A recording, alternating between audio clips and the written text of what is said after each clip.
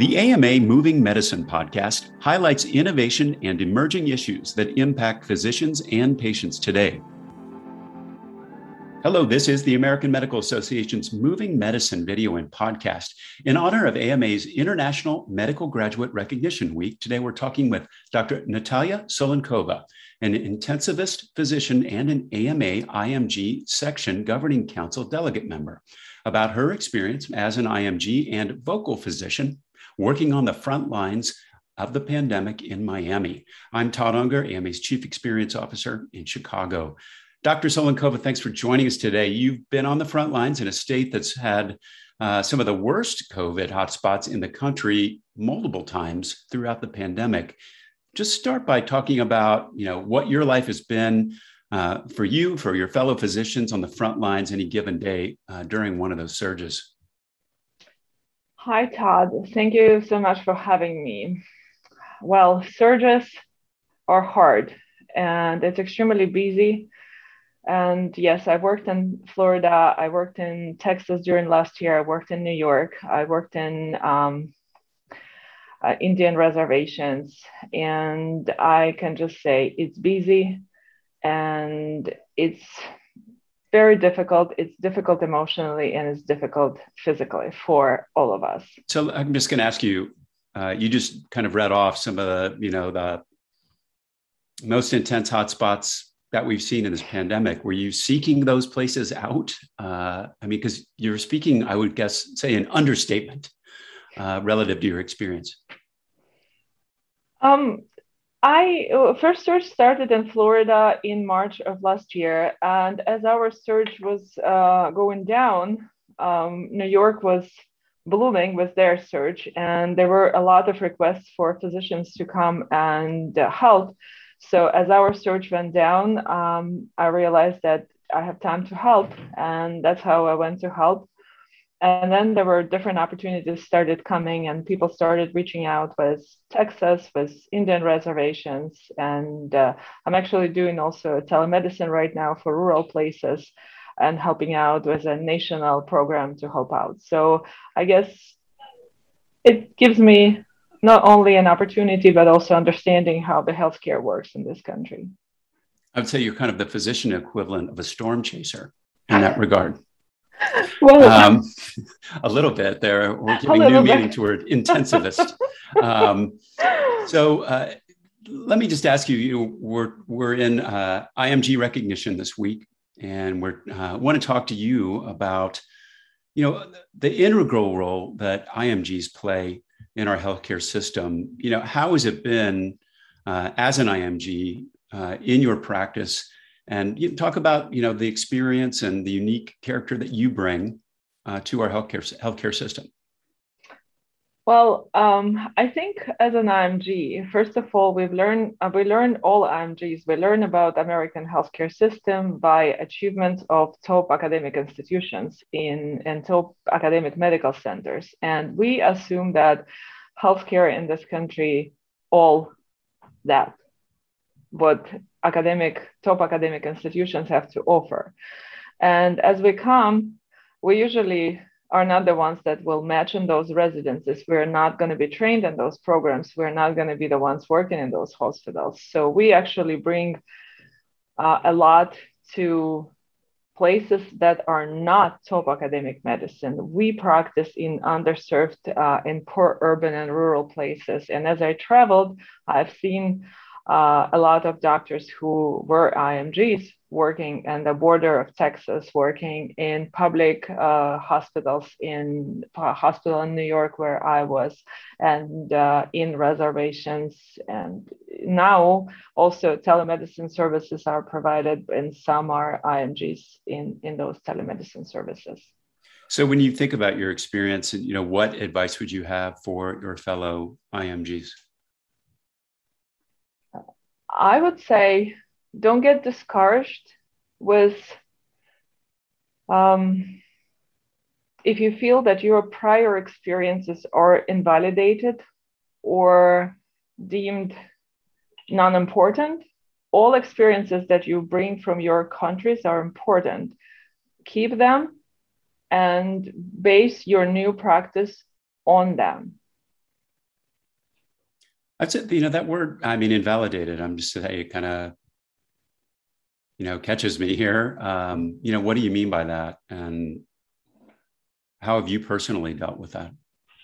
I mean, by that, I mean, that word is, I think, for me, it's very personal word, because when I came to this country, it felt that all my prior experiences did not matter, because my education was not Ivy League. My previous experiences was not what considered good formal criteria in this country. And therefore, I was constantly reminded that there is a ceiling for me. And after that ceiling, unfortunately, my formal criteria don't allow me to go. And it's been very difficult. It almost feels like your prior life is canceled and you start building your new life. And now I realize that a lot of skills that I have acquired during my training, practicing being trained in a country with non-top medical care, I can bring those experiences, and they're useful, because when you have very deficient care, you become creative. And this is how we practiced and how we were trained. So that's why I would say, don't feel that you're invalidated. Don't feel when you change one country to another that your training is invalidated. No, it's valid. It's valid and needed. Curated from more than 3,000 major newspapers, magazines, and journals, the AMA Morning Rounds newsletter delivers the top stories in healthcare right to your inbox, Monday through Friday. Subscribe today and check out all the AMA's free newsletters at ama-assn.org/myinbox. That's ama-assn.org/myinbox.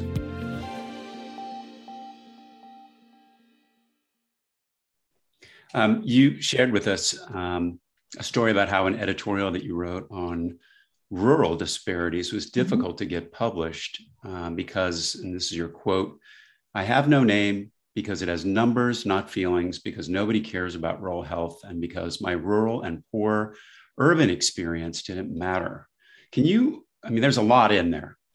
That's true. Yeah. Can you just talk about that and the challenges that you're kind of pointing out there, and how organizations like the AMA can support you?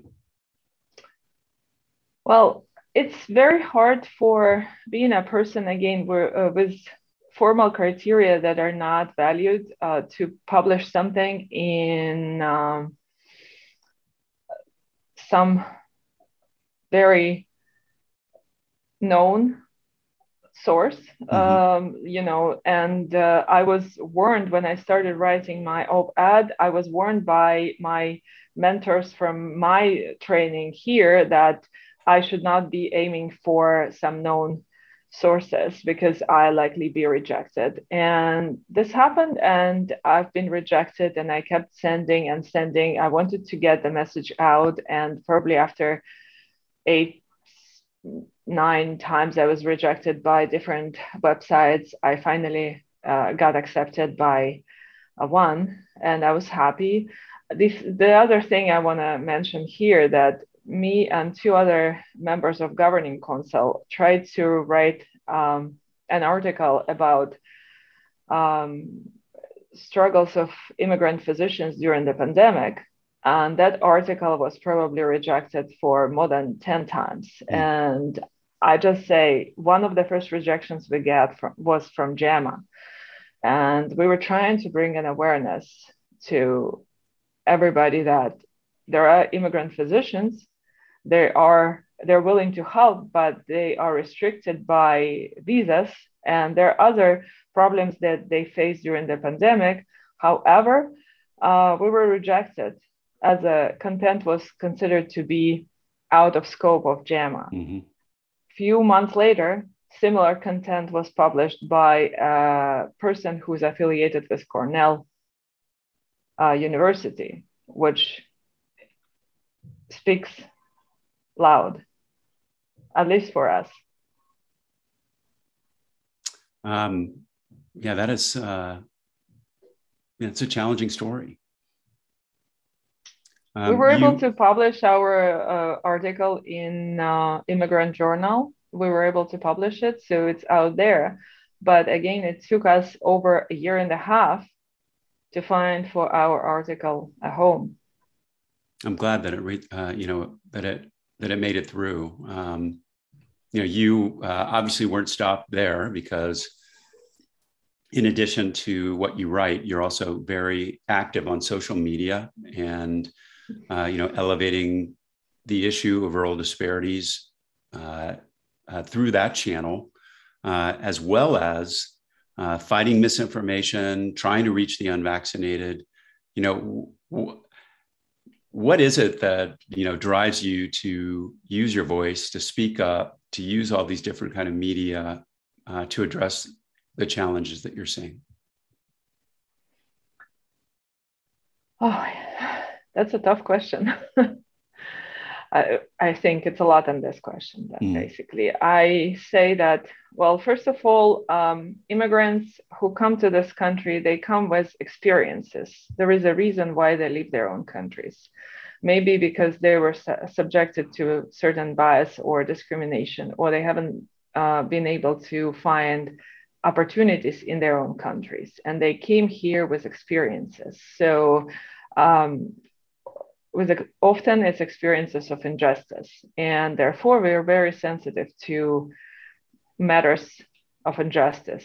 When we become part of the workforce here, part of the community here, we're sensitive because we experience those injustices just as much. And therefore, me practicing during the pandemic, it was really eye-opening experience. And I've seen great care, and I've seen extremely poor care that I haven't expected to see in the United States. I haven't known about this level of care. And that made me kind of speak up, because I feel this is injustice, major injustice, when some people are valued more than the others. And the ones that are valued, they don't know anything about those. People don't know about Indian reservations. People don't know about rural places that are now struggling, critical access hospitals. And this is not something that we talk about. Well, I applaud that, your efforts to speak out, about a problem you see. I know, because we talk to a lot of physicians who are very vocal as well, that it's like having another job sometimes to do that. I know you recently posted something on Twitter that said, there are days when it feels like deleting this Twitter account is the healthiest thing to do. So, talk to me. What were you thinking in that moment? Why did you say that? Well, sometimes I feel Twitter has become for a lot of people as an opportunity to speak, and as an opportunity to be heard, to reach out to larger communities and to connect with other people and combine voices. And sometimes either when you speak, you're being attacked, or there is something within Twitter which becomes problematic. There is some kind of argument going on and divides the whole Twitter. So that's pretty much those two causes that make me usually feel like that. Either I'm personally attacked, or I see that there is a dividing movement going on, or a movement like a cancel culture going in a Twitter, which almost feels like, dirty kind of. Have you found other platforms or other ways that you've, feel are more productive in, your daily life to get that message across?